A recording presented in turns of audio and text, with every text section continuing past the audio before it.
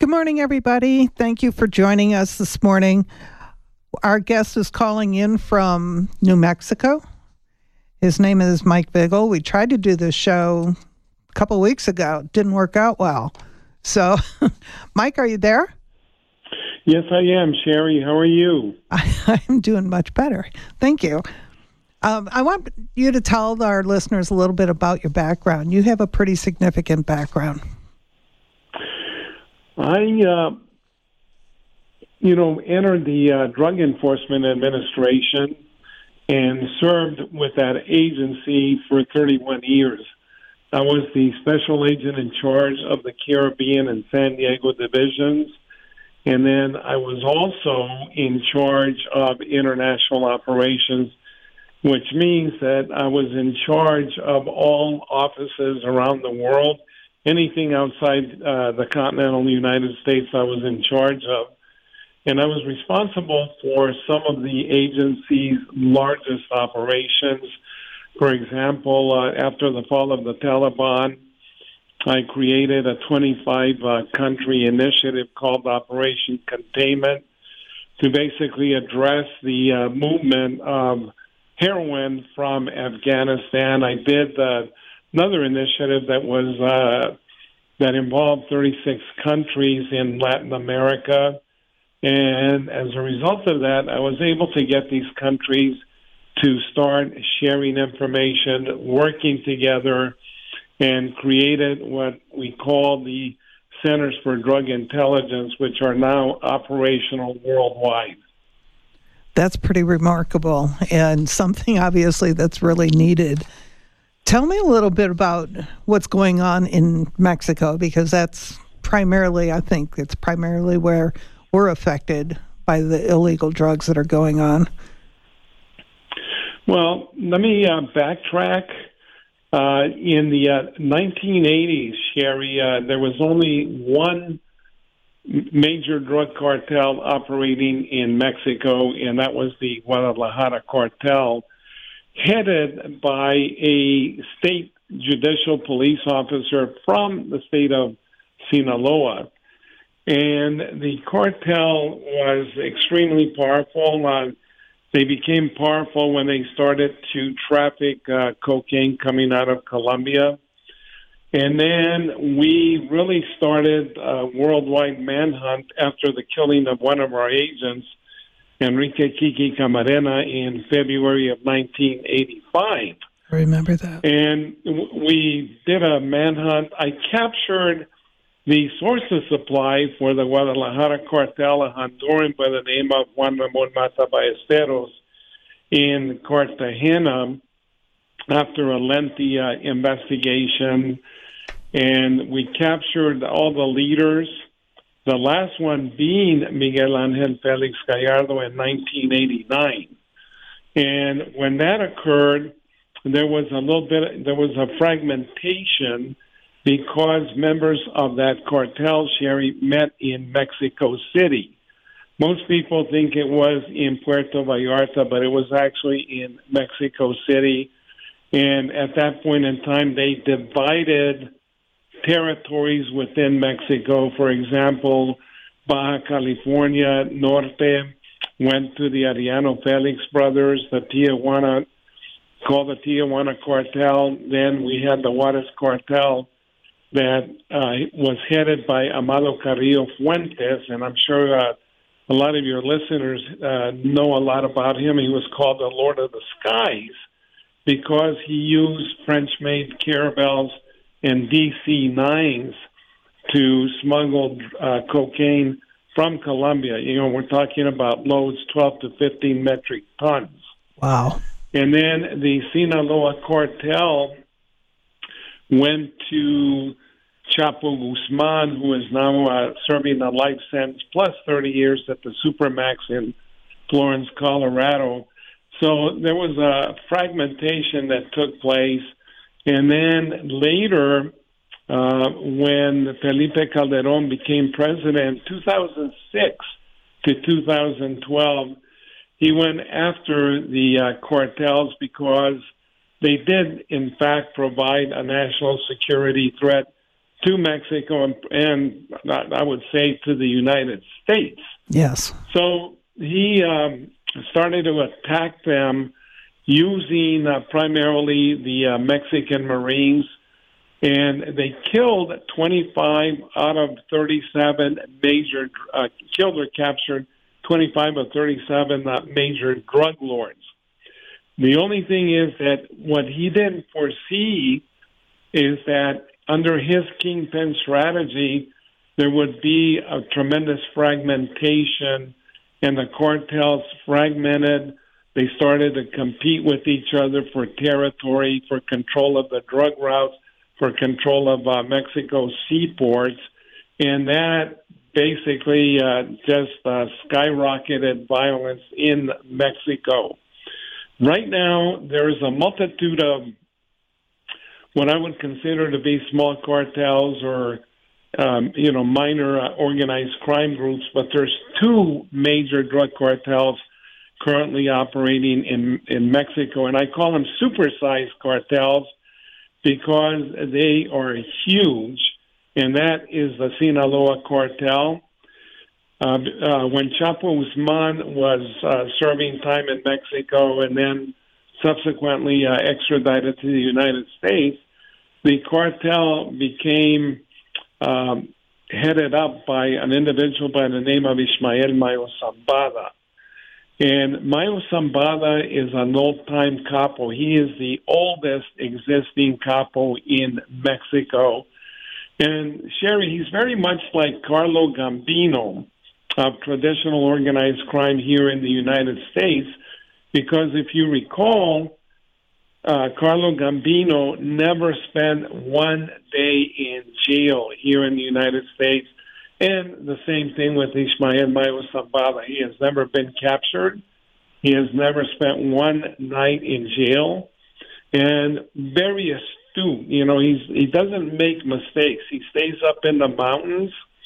And it's very difficult to generate an operation in the Sierra Madre Mountains. And I've been up there on numerous occasions on operations.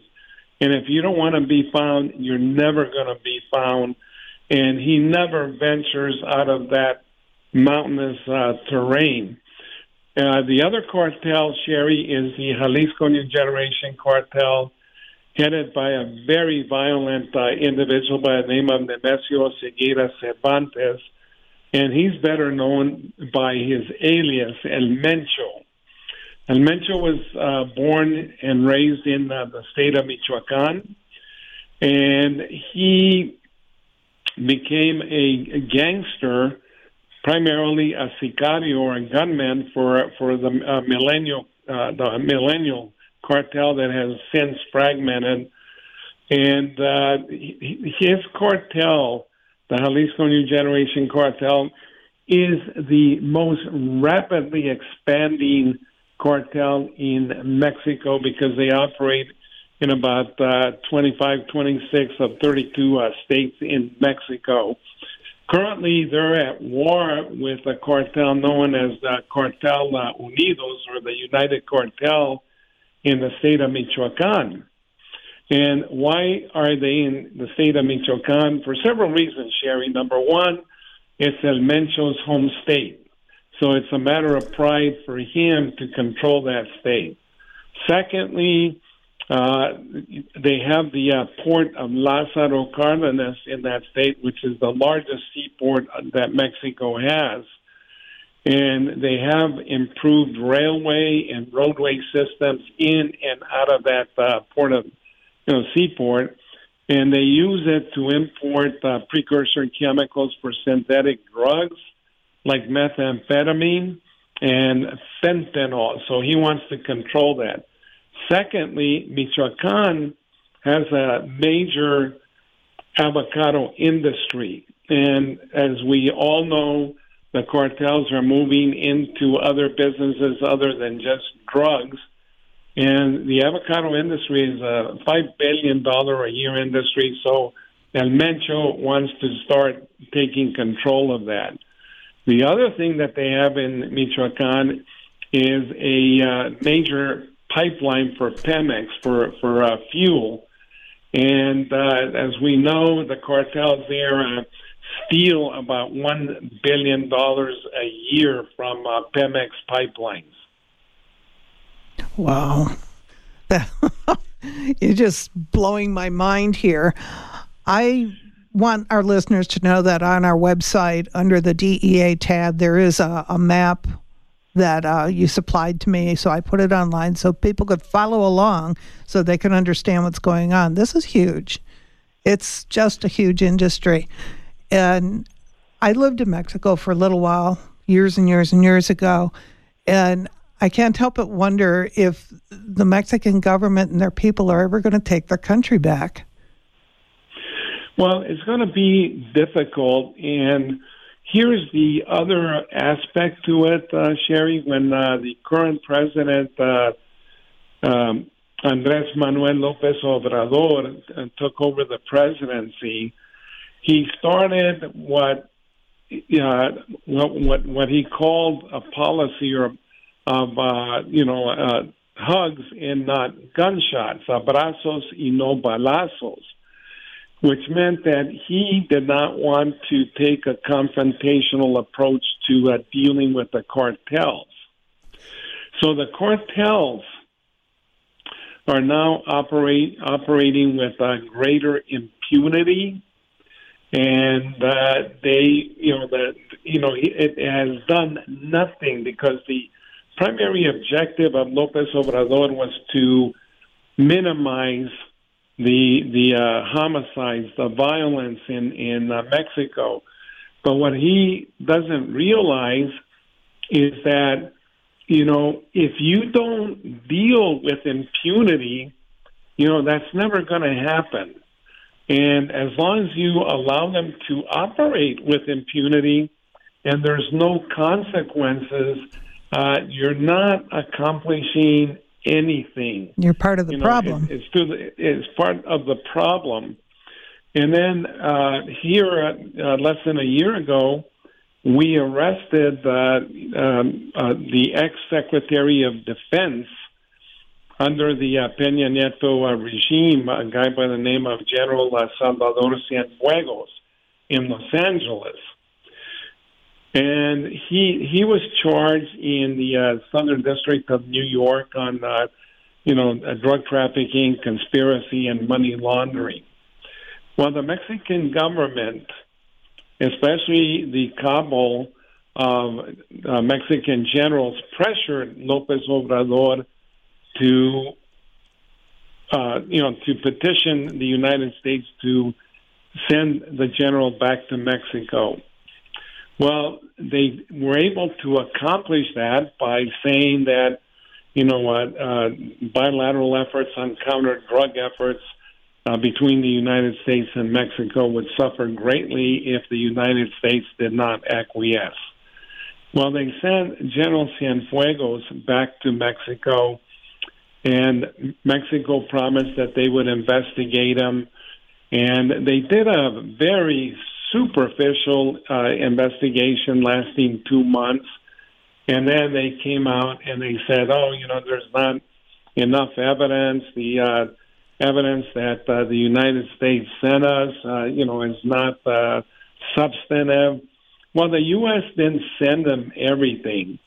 And then the information that was sent to them, they leaked to the media in violation of the Mutual Legal Assistance Treaty that we have with Mexico. Then they started to attack DEA, saying that the charges against Cienfuegos were fabricated. And López Obrador moved to pass a new security reform law in which he restricted DEA and all U.S. federal law enforcement agencies operating in Mexico, such as, Department of Homeland Security, Alcohol, Tobacco, and Firearms, the FBI. And the policy that he passed, number one, said that all the evidence collected by U.S. law enforcement agencies in Mexico had to be provided in its entirety to Mexico. Well, Sherry, that poses a problem because some of that intelligence that we collect is, very sensitive, Right. and it can compromise informants, investigations, and even agents. So, that's a no-no. Then the other thing that the security law dictated is that anybody that was contacted by a U.S. federal law enforcement agency had to write a report and provide that to the Secretary of Foreign Affairs. Well, here's the thing, is that a lot of times, we have many communications during the day with Mexico's security forces. And if they have to write a report each and every time they have a contact with us, they're never going to take our calls. True. And that is going to impact on tactical operations. Let's say, for example, we have information that a aircraft is coming from Colombia with a load of cocaine, and it's going to land in the state of Veracruz. And this is going to happen within hours, and we can't get a hold of anybody. Well, that operation is going to be flushed down the toilet. Then the third thing that they did is they took away diplomatic immunity from the U.S. law enforcement agencies. And that's also problematic because when you're dealing in an environment with ultra-violent criminal organizations and you have no diplomatic immunity, it's not a good thing. So those are the things that we're dealing with. And I did a lot of interviews with Mexican newspapers, television, and radio. And the Attorney General of Mexico, made some comments that, we didn't know what we were doing, and that he was going to, take our investigation and report it to some, world tribunal. And, I came back and I said, well, look, we in the DEA have about a 98% conviction rate in all of our cases. And the Attorney General's office in Mexico has almost the reverse. They only have about a 5% conviction rate. So, that caught a lot of traction in Mexico. But when you deal with the issue of the killing of our agent, Kiki Camarena, in 1985, then you have the issue of General Cienfuegos. The relations on counter-drug efforts with Mexico, Sherry, today are very dismal, and that's putting it lightly. Well, it sounds like the government is obviously helping the cartels, so I wonder how much the president's being paid. Well, I don't know that he's being paid, but he has very unusual ideas. And the thing is that, he thinks that if he doesn't attack the cartels, that, they're going to, not kill so many people. Well, impunity is a very nasty thing, and he doesn't understand that by operating with impunity, the cartels are going to kill even more people because there's nothing to stop them. And the cartels in Mexico, Sherry, especially the Jalisco New Generation cartel, functions like a paramilitary group. And a lot of their members have uniforms. They have armored vehicles. They have military-grade weaponry, such as 50-caliber machine guns, mounted on their vehicles. And many times they roll into a town or a city and they take it over. no one will confront them. So it is a very horrible situation. And unless Mexico does something to stop these cartels, to deal with the situation at hand, I'm afraid that, Mexico could easily become a narco state. Yeah, it sounds like it. Isn't El Chapo's wife in jail too, in prison? That's correct. She's in jail. She was apprehended at Dulles International Airport in Virginia.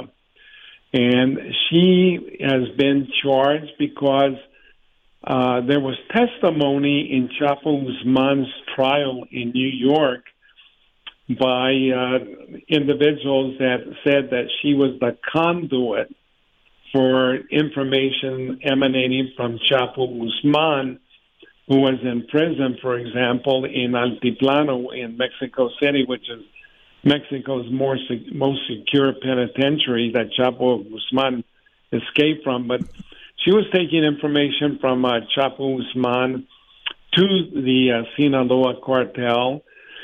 And I have to say that Emma Coronel married Chapo Guzman, if I remember correctly, in about 2008. And she is 32 years younger than Chapo Guzman. But she is a narco princess. She was born into the drug trade because her father, Inez, and her brother, Omar, were drug traffickers when, she was growing up. And then she married Chapo Guzman. So she's been in the drug trade all her life. And I know that she presents herself as a very innocent person. Well, I didn't know my husband was involved in this, and I don't think he's involved. Come on. She doesn't read the newspapers. It's too funny. But you sent me an article saying that she could bring down the entire empire. How would that work? She knows the entire structure of the cartel. She knows who the players are, like Ismael Mayo Zambada, Chapo Guzman's sons. She knows the routes that they use to smuggle drugs into the United States. She obviously knows who the politicians are that are in the pocket of the Sinaloa cartel. And so she knows where Chapo Guzman's money is at. So there's a lot of information that she can give. And the biggest motivator for her to cooperate, Sherry, are going to be the twin daughters that she had with Chapo Guzman, who are presently 9 years of age. With Chapo Guzman serving a life sentence, he'll never see daylight again. And if she goes to jail for a number of years, that has got to be weighing heavily on her mind as she stews in a jail cell in Virginia. What will happen to her twin daughters?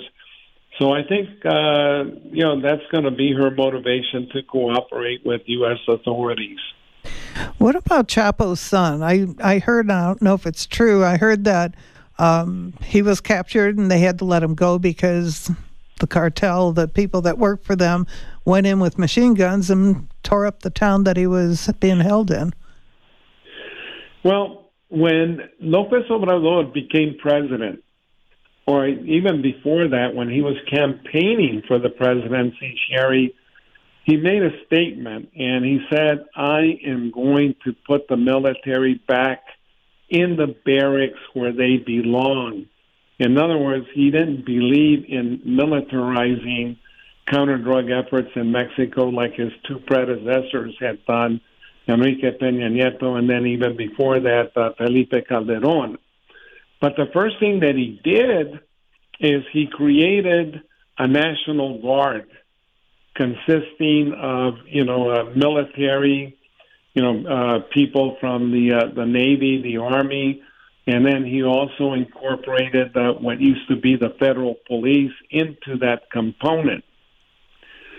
They're not very well trained, and I don't believe in the use of the military, for example, in Mexico on counter-drug efforts, simply because they're not trained investigators, just like, DEA or the FBI or what have you are not, trained in military tactics for the most part.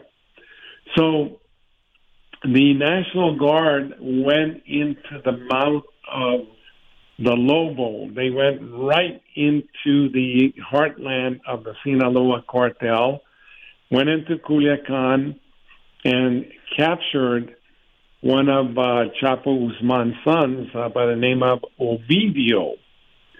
And they had him there, and there was an immediate reaction by the Sinaloa cartel. They responded in trucks with mounted 50 caliber machine guns. They started shooting up buildings, shooting up cars, and they surrounded the house where the National Guard had Ovidio. And the National Guard went in there without any air support, no planning whatsoever, and they found themselves trapped.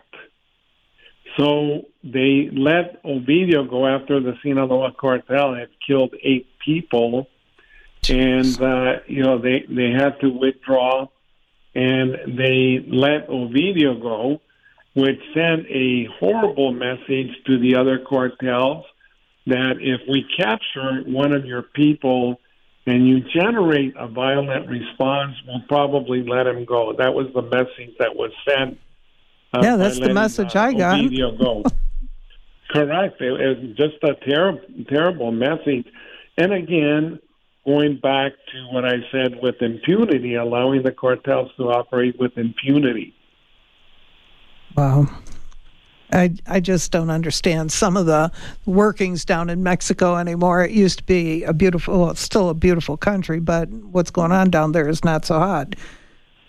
No, it's not. And it's good that, we talk about these issues, Sherry, because a lot of people, they really don't understand what is going on around the world in terms of the drug trade. A lot of times they see television programs and they see a SWAT team going into a house and they come out with a lid of grass or what have you. There's organizations out there that are trafficking tons of drugs.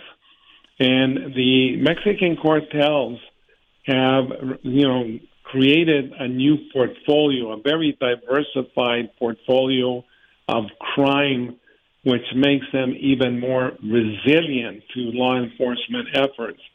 They traffic in heroin, marijuana, cocaine, methamphetamine, fentanyl. They're involved in extortion, kidnappings. They're involved in the theft of lumber. They're involved in, the avocado industry. They're involved in theft from Mexican gas pipelines. So they are making a lot of money. They're very resilient. And, it doesn't bode well for Mexico, but it also doesn't bode well for the United States because it just means more drugs being funneled into the U.S. consumer market. Yeah, and I've said it repeatedly, stop supporting the cartel. Now you're telling me avocados coming from Mexico are probably grown by a drug lord. So don't buy avocados from Mexico. But, just hit them in their pocketbook. How long is this Mexican president, going to be in office? Well, Mexican presidents, unlike ours, that, serve 4 years and then can be reelected for 4 years, Mexican presidents only serve one term, and that's 6 years. So if I remember correctly, López Obrador should have about, I would say, another 4 years, more or less. Oh, my God. That's too much. Do they have a recall thing in Mexico?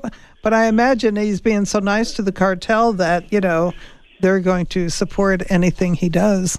Try to get him reelected? And then unfortunately, there's a lot of people that don't like López Obrador, but, he does have widespread support in Mexico.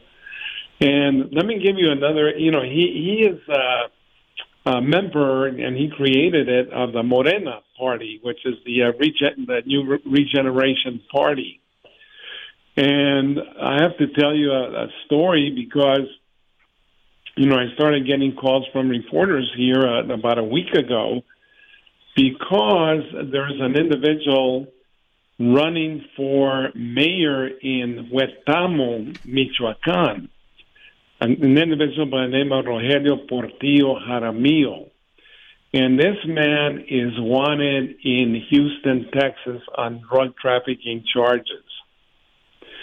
And he is also a member of the Morena Party. And if he gets elected to Huetamo, Michoacán, which is just north of the seaport of Lázaro Cárdenas, it's going to open up the doors for the Jalisco New Generation cartel to take over that state. The individual's father is also a drug dealer. His uncle is a drug dealer, and then his cousin is a cell leader for the Jalisco New Generation cartel. And this man, Rogelio Portillo Jaramillo, gives press conferences, and he says, "Well, DEA knows where I'm at. And my telephone number is public."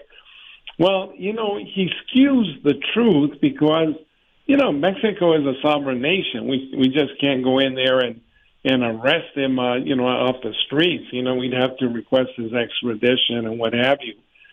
So he just lies and says he's not the same individual, but in fact he is. So it's a sad state of affairs also because, this man is going to protect the interests of the Jalisco New Generation cartel within that state of Michoacán. Do you think if people just stopped going to Mexico to visit Mexico because of everything that's going on, that would have a significant change in how they treat the cartel? That could potentially help, Sherry, but I think that Joe Biden's got his work cut out in terms of applying pressure to López Obrador to change his stance. López Obrador, needs to change the tactic that he's using of hugs and not gunshots. But I think it's also equally important for the U.S. to sit down with Mexico and come up with, a new strategy that will deal with the issues at hand there. But at the same time, here in the United States, we have to do a better job in terms of curbing the demand for illegal drugs. And until we curb that demand, if it's not Mexico and it's not Colombia, it's going to be another country because, we're dealing with the basic law of economic supply and demand, unfortunately. That's true. And then lately, for the last several months, it's all the buzzwords have been police reform, but nobody's talking about drug reform. And a lot of the, high-profile incidents that have happened the last several months have all involved illegal drugs. They're on them, they're selling them, they're using them. That if some of these people would get off the drugs that they're using, they might even be alive today. Well, that's true. And, I believe in treatment as well. But unfortunately, a lot of the treatment facilities, Sherry, they take in, these individuals that are addicted to drugs, But what they do is they clean them out. They dry them up, if you will. But then what they do is they release them, and usually there's no follow up. So they go back to their neighborhoods, to the same people that sold them drugs, and they're back on drugs, within a couple of weeks. Yeah, that's why I'm thinking, they need to do something instead of pouring all this money into, this police reform and asking social workers to answer, these calls. Why not put some money into the fact that, hey, we're going to watch you. We're going to get you clean off the drugs. We're going to monitor you. And you have a one-time chance. You do need to do the follow-up. And if you don't do the follow-up, you're going to jail. Well, true. And the other thing, too, Sherry, is that, this has got to be a community type of affair. And, families need to do their part, the schools, the churches. Mm-hmm. This is not only a law enforcement matter. And people say, the war on drugs. Well, I don't look at it as a war on drugs because all wars have an end. All wars have an end. And I'm not so sure this one is going to have an end, so I refer to it as a permanent campaign against illegal drugs. Right. And it's unfortunate, but that's so true. And they're making a big deal about some things, and they should be making a big deal about the illegal drugs that people are using. And I've said it on a previous show. Can't the families who aren't doing an intervention and helping their loved ones who were such a great father or mother or whatever it was, why can't they be held responsible for the fact that that person is still on drugs?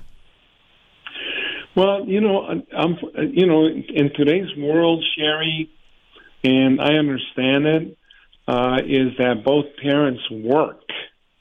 And a lot of times they don't monitor, who the child, for example, is associating with, or noticing that he's behaving in a lethargic way, or that he or she could possibly be using drugs. So there's a lot that comes into play, but and sometimes it's the parent that's on the drugs. Well, that's true. And then the other thing, too, is that, a lot of the states are now legalizing marijuana. How do you feel about that? Because I didn't vote for that. How do you feel about legalizing marijuana?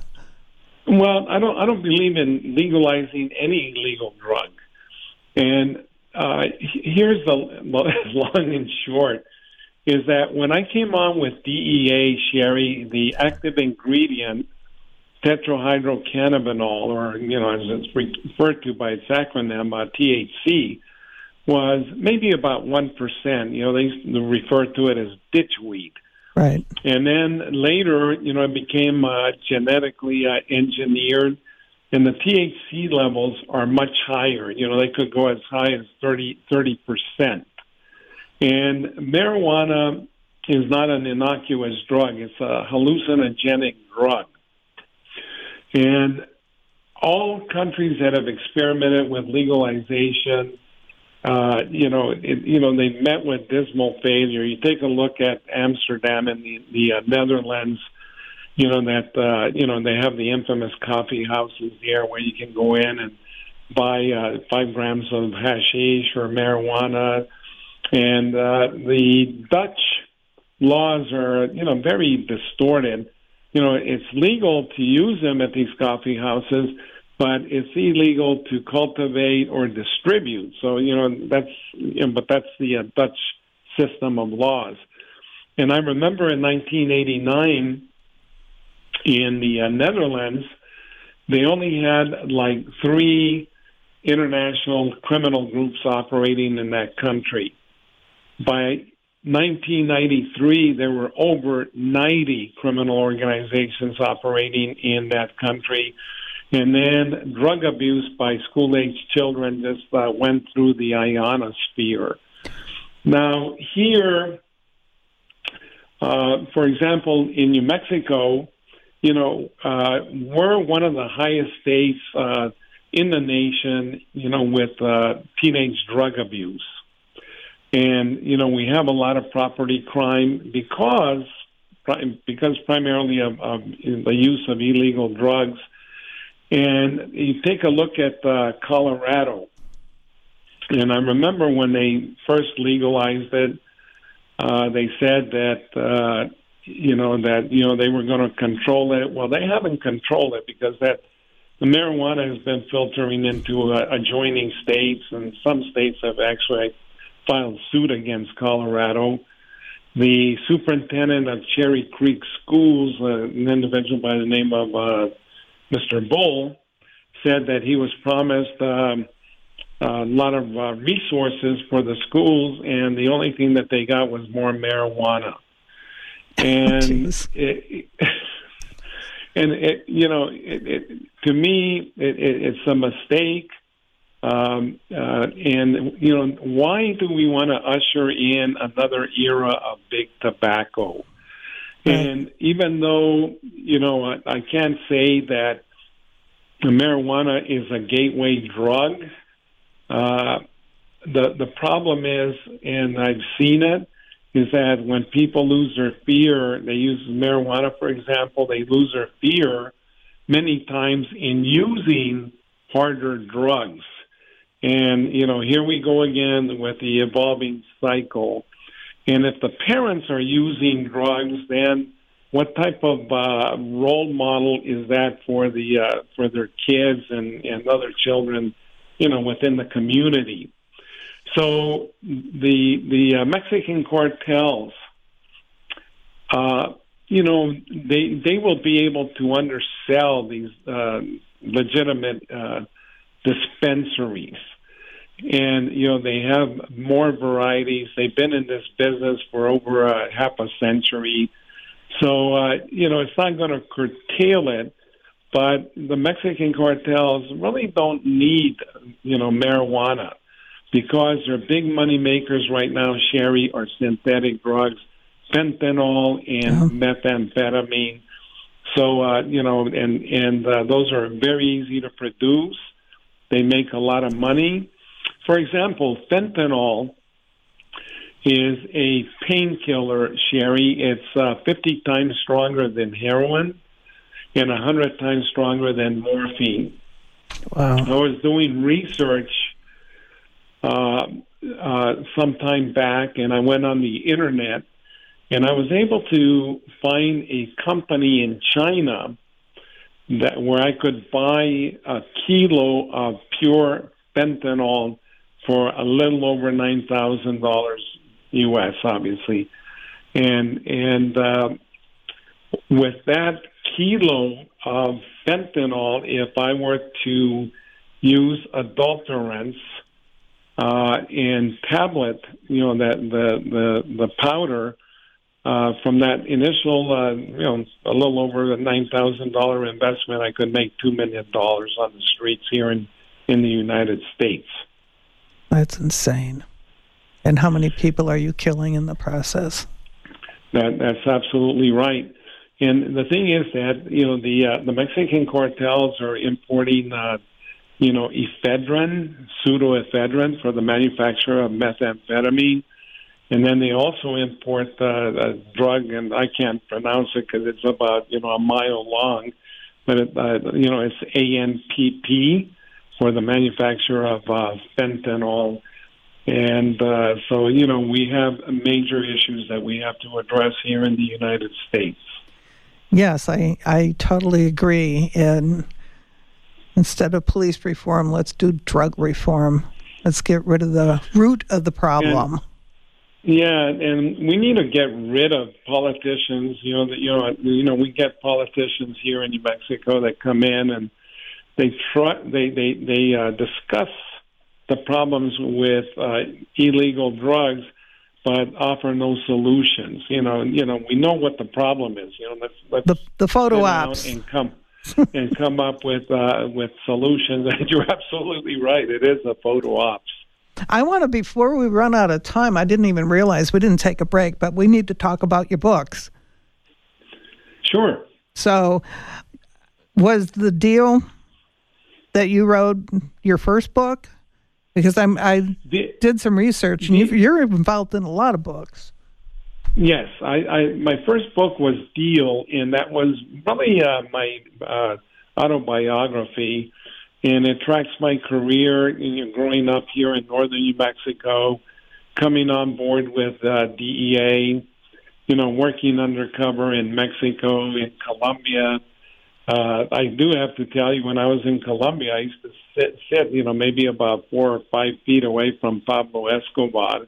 Oh, geez. At soccer games, and so I've been in some very, very significant hotspots around the world, and then I've written 4 other books, 5, but I just finished my 6th one, which is undergoing editing as we speak, and I would have already finished it, except my hard drive went up in a puff of smoke. Oh, no. So I killed all the editing that I had done. Fortunately, I had the book saved. So all of them are, very interesting. I would highly recommend them to your readers. I've got Deal.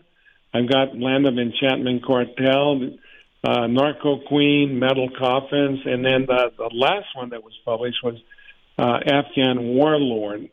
And I have to tell you, when you read these books, this isn't a Hollywood or an author's imagination. This is the real deal. This is it is scary. It is a real deal. It is a real deal, Sherry, and I try to educate the readers into and bring them into the world of illicit drugs, the world of drug trafficking. And it's not a nice world. It's a very murky and dark world. And, some of, I do interviews on television and radio, and they say, well, your books are so violent. And I said, well, that's the drug trade. The drug trade is, goes hand in glove with violence. It's all about violence. I don't think the average person realizes how violent the torture, the, dismemberment. I don't think people realize just how violent this trade is, and we need to put a stop to it. Exactly, and you're right, Sherry. In Mexico, you have violent cartels like the Jalisco New Generation Cartel, and then you had the Zetas, which were members, deserters, if you will, of the Mexican Special Forces. And they would dismember, behead individuals, and then they would put the torsos literally into a small mountain on the outskirts of cities and towns.